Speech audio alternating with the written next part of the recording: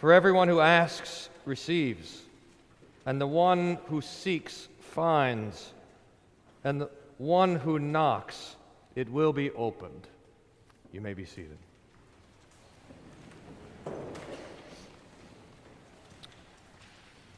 In the name of Jesus, amen. Dear saints, we'll consider the Lord's Prayer today, but I can't hardly pass over these last few verses of the epistle without at least mentioning them and putting the picture in your head again for comfort. The picture is like, if you can imagine the devil running around watching you and making notes of all of your sins. Or maybe, let's give the devil a scorecard. Here's the 10 Commandments. And every time you sin, the devil just puts an X next to the commandment. Oh, the first commandment, the second commandment, the third commandment, the fifth, the sixth, the seventh. Every time you break a commandment, the devil just makes a little mark there, like a scorecard, like he's keeping score at a dominoes game or something like this, and he's going to present that to God on the day of judgment. But Jesus says to the devil, "Let me see that. What do you have there?" And Jesus takes it from the hand of the devil, and then he takes it with him, and he holds out his hand, and it's nailed to the cross.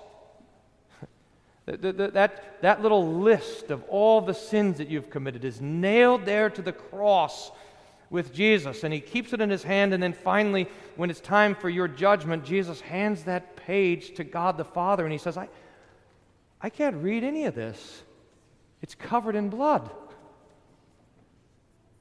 It says, God made us alive together with him, having forgiven us all our trespasses, by canceling the record of debt that stood against us with its legal demands. This he set aside, nailing it to the cross. See the picture? God be praised for that.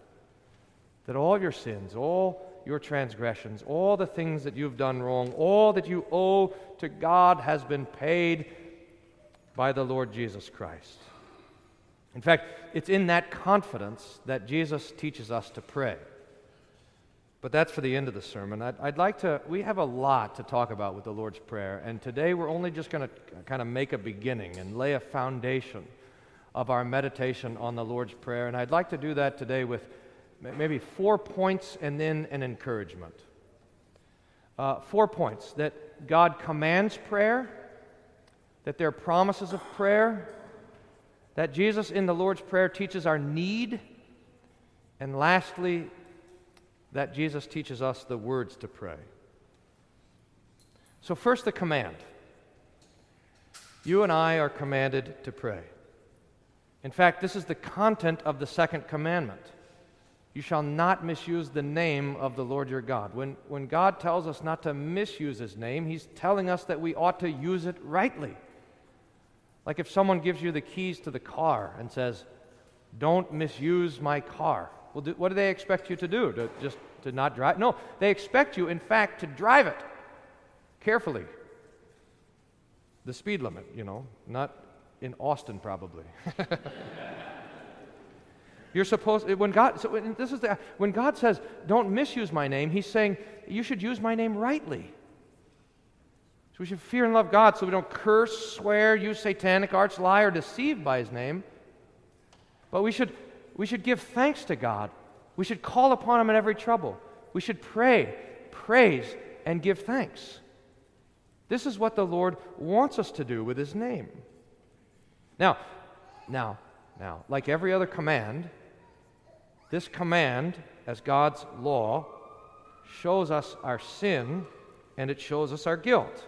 In fact, I would suggest, you can correct me if I'm wrong about this, but I would suggest that there is perhaps no other commandment in the list of the 10 Commandments that causes the Christian such consternation as this one. And at least let me just speak for myself, that whenever I go to confession, this is always what I'm confessing.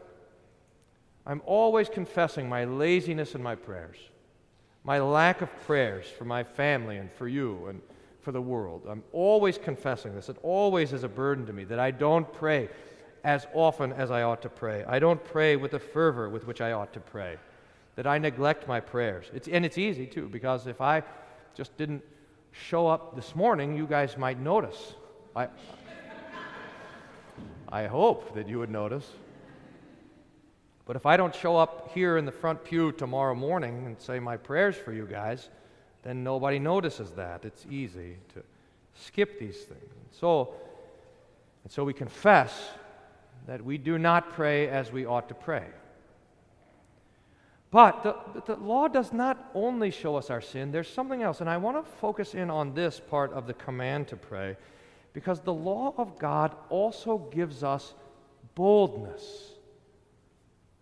I don't think we think about this very much, and we should probably think of it more, that when the Lord commands us to do something, that we have the confidence of knowing that that is His will for us, and so we can go about the task with boldness and with confidence. Here's the example. Do you remember Queen Esther?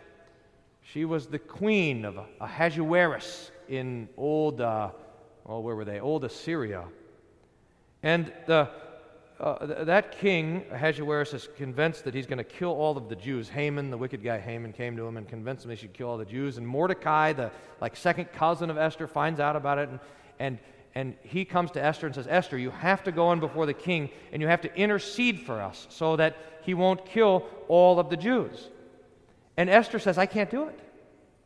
I just can't go into the king, because there's a rule that if you walk into the palace of the king, there's guys standing there by the door with their swords ready to kill you. If you're not invited to the throne room of the king, you simply cannot come into that place. You risk your life.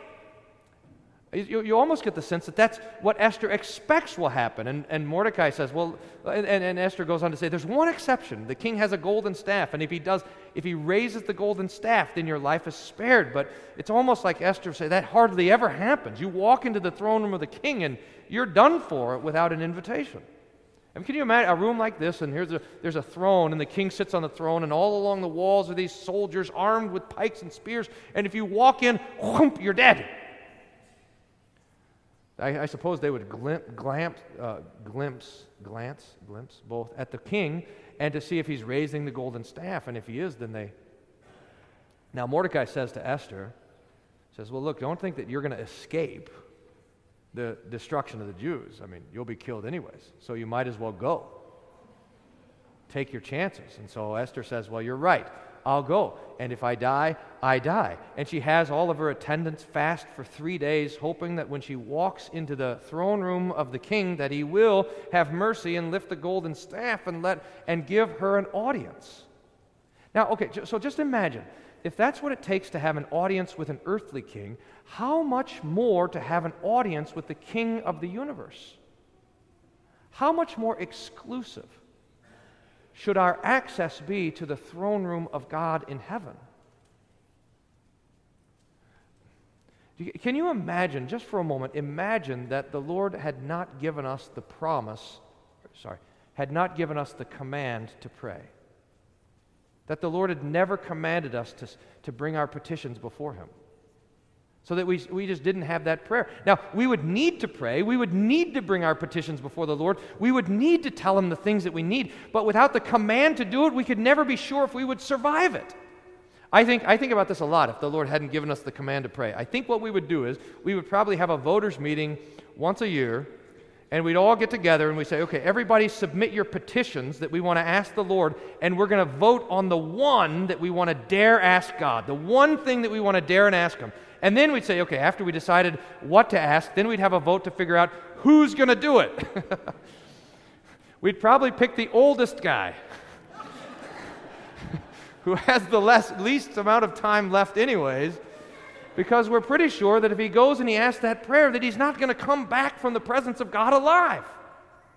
I'll go and ask God for something, and if I die, I die. That's how we would be if we didn't have the command to pray. Do you see then, when God comes to us and He commands us to pray, and He says to us, stand before me, tell me the things that you need, you have permission to come before me, that the Lord is granting us this unbelievable access to do something so bold that we would never dare to do it without the command, to stand before the King of the universe and to tell Him the things that we need. It is an incredible gift. An incredible treasure. I mean, imagine if you just had like a telephone that went straight to the Oval Office. It's not to the Oval Office. We have this line. It's direct to the throne of the universe. So this command gives us great boldness to stand before the Lord and ask Him to intercede for our neighbors, to petition Him on behalf of ourselves and our family and our church and our state, to thank Him for the things that He's done, to praise Him for His mercy in Christ. But that's the command to pray, and it should ennoble us. It should make us bold to pray. Second, we have the promise of prayer. Psalm 50, verse 15. I think this was the favorite promise of prayer for all the old Lutherans. Whenever they talk about the promise of prayer, they go straight to this text.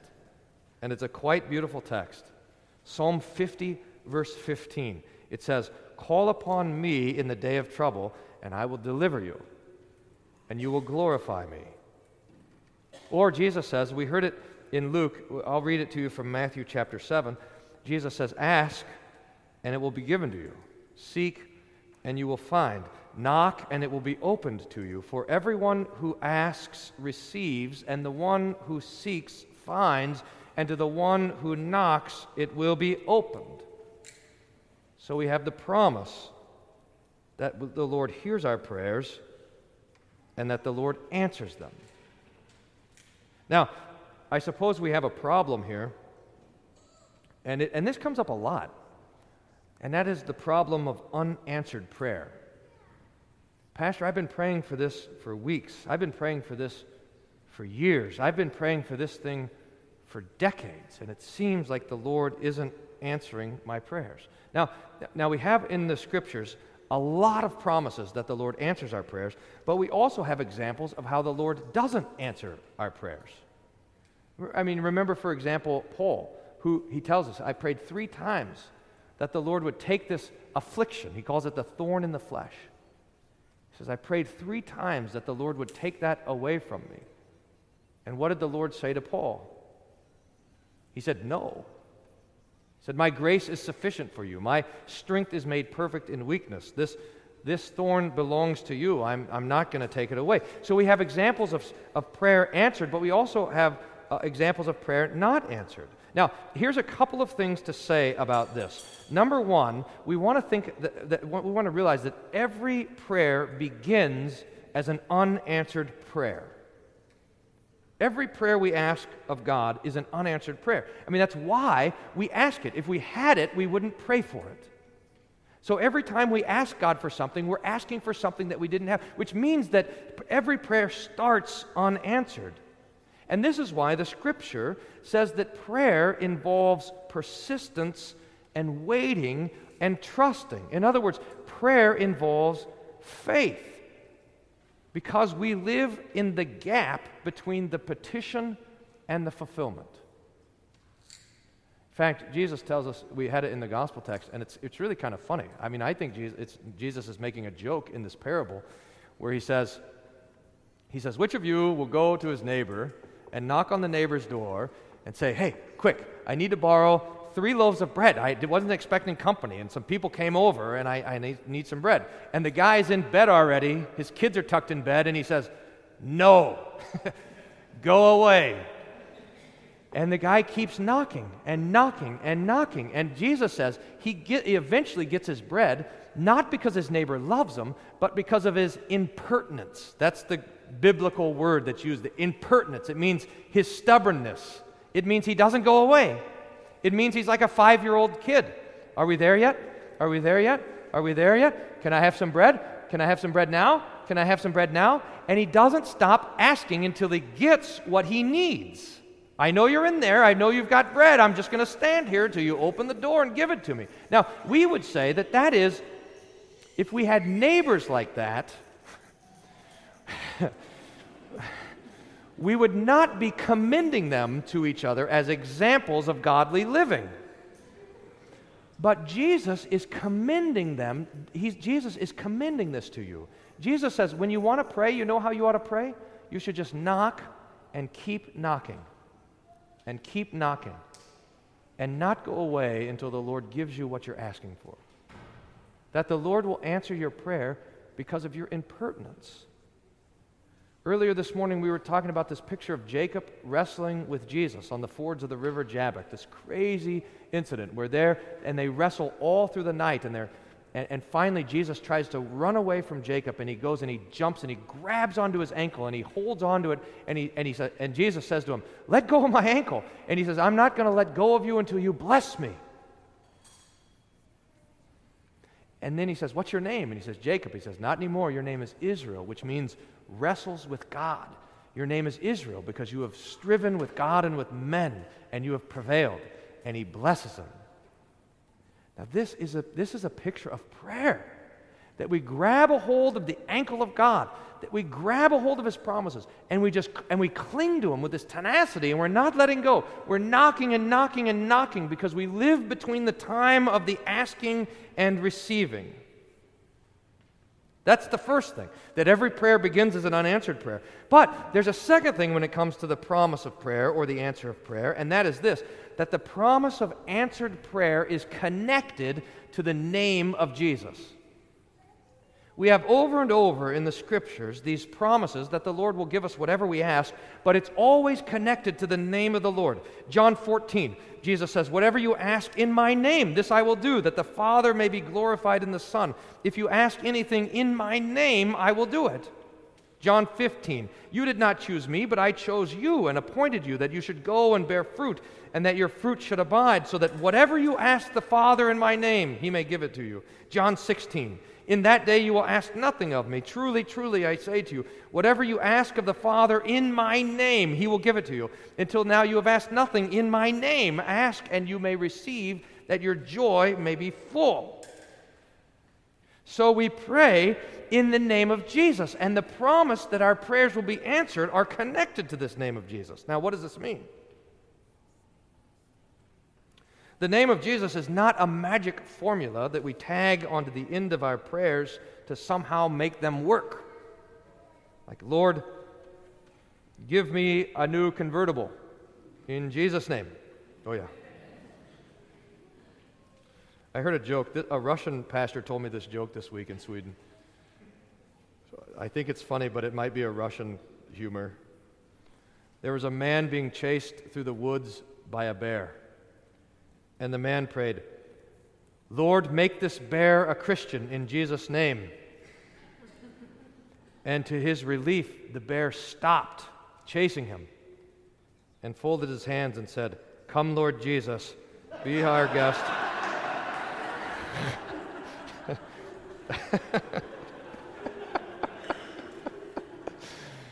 Oh.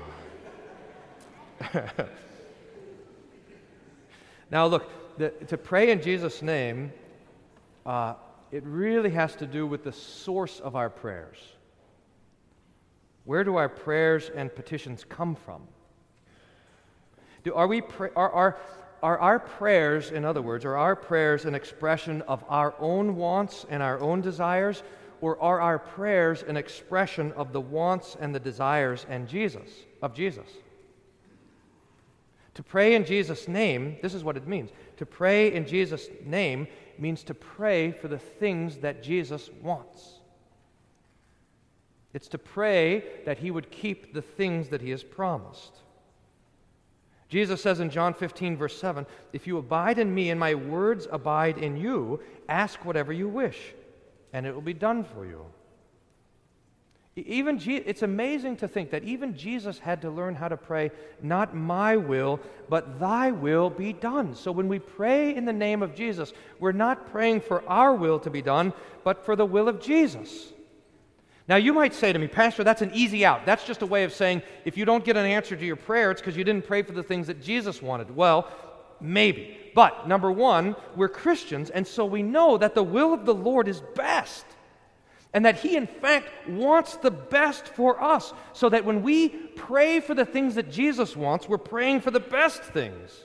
And two, we know that we're sinners, so that we often want the wrong thing. If we're praying for the wrong thing, we, in fact, don't want the Lord to give it to us. And point three on this, that one of the ways about our Christian life, one of the ways that we grow as Christians is that the Holy Spirit works to conform our desires towards those things which are good and beautiful and true, so that part of our Christian maturity is that we want the same things that God wants. And that's what it means to pray in Jesus' name. That the Holy Spirit cultivates in us a desire for the things that the Lord wants to do and accomplish. It's not like I want this and God wants this, so I don't get what I want, He only gets what He wants. No, when we pray in the name of Jesus, it means that you and God, in fact, want the same stuff. You want the same things. I think this is beautifully captured in Psalm 37:4. This is one of those great little beautiful riddle texts. Psalm 37:4 says, "Delight yourself in the Lord, and He will give you the desires of your heart." In other words, the Lord is saying, if you desire me, you will have everything you desire, because you will have me.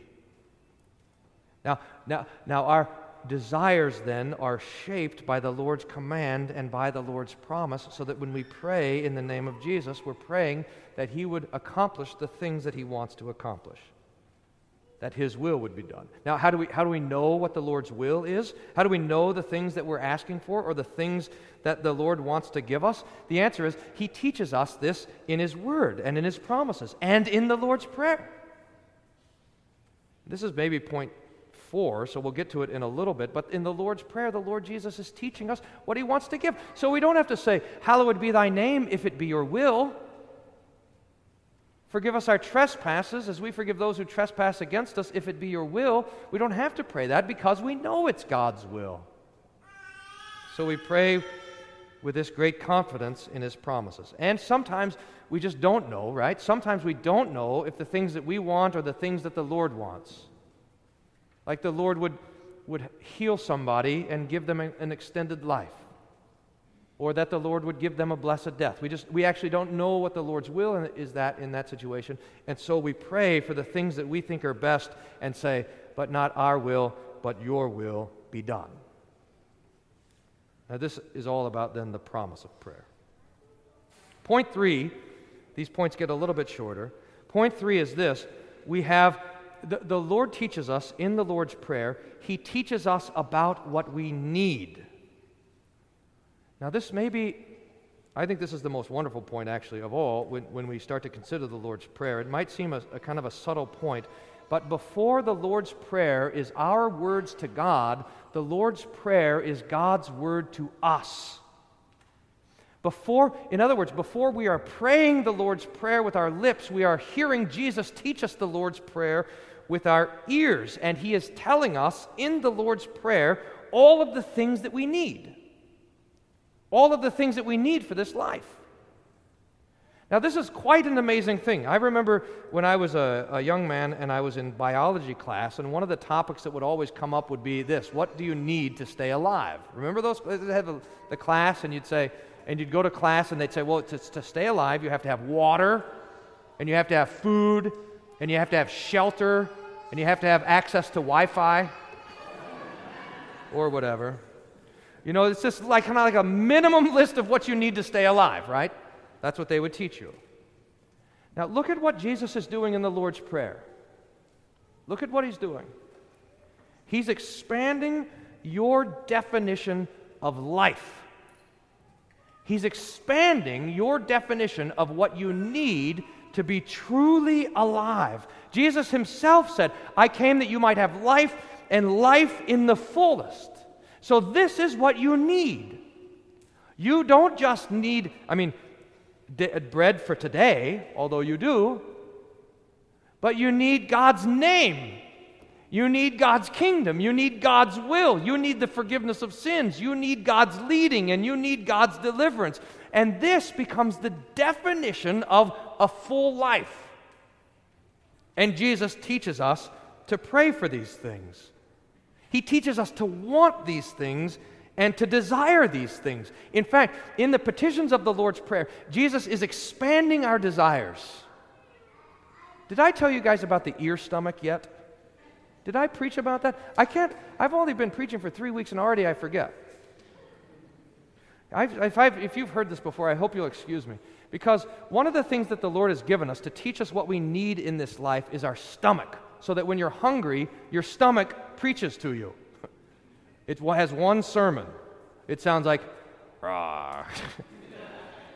Which means I'm hungry, feed me. And you also have a conscience that preaches to you. You know the pain in the conscience. It tells you that something's wrong in there, that you need something. Now, both the conscience and the stomach are very imprecise preachers. They don't preach very full sermons. They just feed me something. It could be anything. I mean, it could be asparagus or it could be a Twinkie, just whatever. And one of the problems is our conscience is the same sort of way. We have this pain in our conscience and we know that we need something, but we don't know if we need the blood of Jesus or we need to go on pilgrimage to Mecca. In other words, the conscience doesn't tell us that. We have to learn what we need from the Lord's Word. But here's the problem, that while we have a stomach and a conscience to teach us to pray for daily bread and for forgiveness of trespasses, we don't have a stomach connected to our ear that tells us that we need God's name and His kingdom and His Word.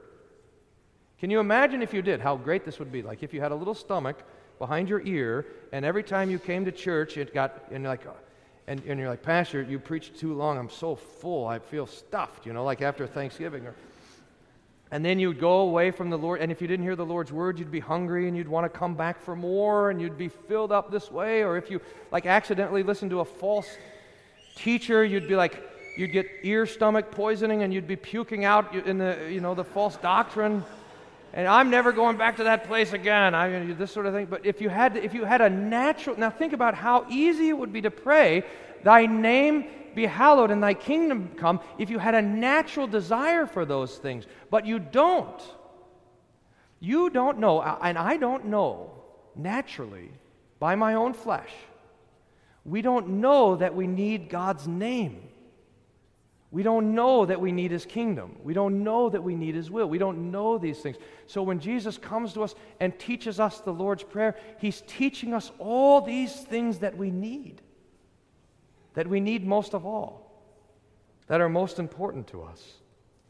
Jesus when He teaches us to pray the Lord's Prayer, He's cultivating in us a deep and profound sense of what the things we need to be truly alive.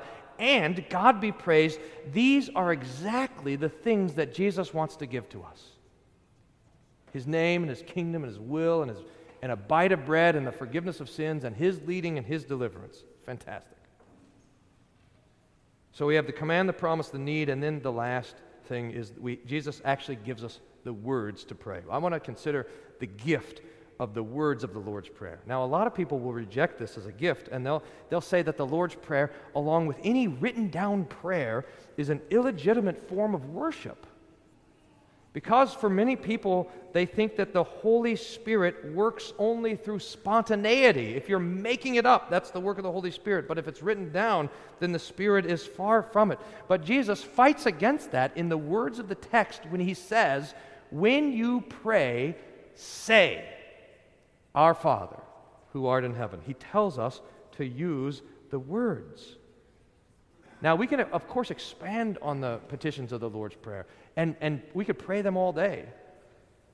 We can take a petition and pray one a day for a whole week and take a week to pray the Lord's Prayer, and we can add all of these things to it and rejoice in all the gifts that the Lord gives there, and we should do that, but we should also use the words. We were just talking about this in Bible class, that oftentimes when people forget everything, even their own name, they still remember the Lord's Prayer. It's so deep, it's become a part of them. It's become part of our heart and our mind, and we should do this. We should pray the Lord's Prayer. And if we notice that even though we're repeating it over and over and it seems like our heart is very far from our lips or our mind is very far from what we're saying, we should not change what we're saying. We should, in fact, change our heart and our mind and pay attention and rejoice. Because we can take up these words with boldness. Again, we say, lead us not into temptation. We don't have to say, lead us not into temptation if it be your will, because we know already it is. And deliver us from evil if it's your will. No, we know that that is the will of the Lord. So we pray these petitions with an astonishing boldness when we stand before the Lord. So there are 4 points to at least kind of lay the foundation of our meditation on the Lord's Prayer. I'd like to end with a bit of encouragement. Jesus says, when you pray, say, Our Father. Now this word, Father, is a stunning word. St. Paul says that we are, by nature, the children of wrath. Your natural father's name is wrath, condemnation, and judgment. Jesus, when he's talking to the Pharisees, says, you are of your father, the devil. And that is also true for us. Our natural family, the family that we are born into as sinners, as rebels against God, is the family of darkness and sin, far from God's mercy. If you want to call someone father, you could call the devil your father, sin your father, death your father, condemnation your father. But Jesus teaches us to call God our Father. Now, how is it?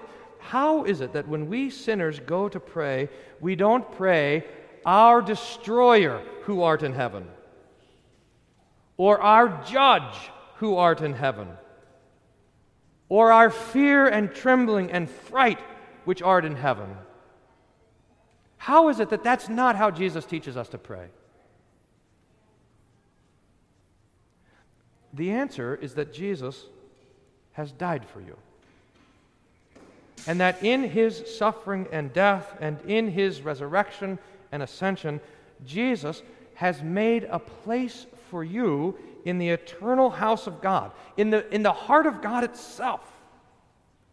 And that he has caused you to be born again through the water and the word, so that you, dear saints, you are adopted into the divine family. Mercy upon mercy, and nothing we could ever expect or ask for. You are loved by God, and you are then given by Jesus this highest honor, who says, when you talk to God, you call him Dad.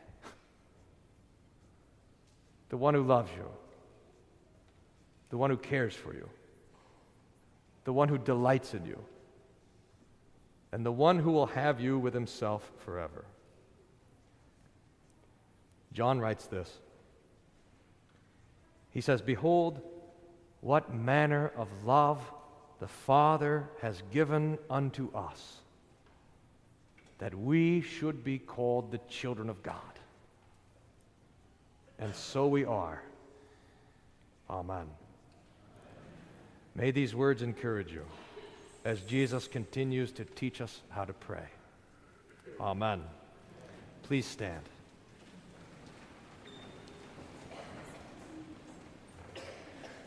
The grace of our Lord Jesus Christ and the love of God and the communion of the Holy Spirit be with you always. Amen.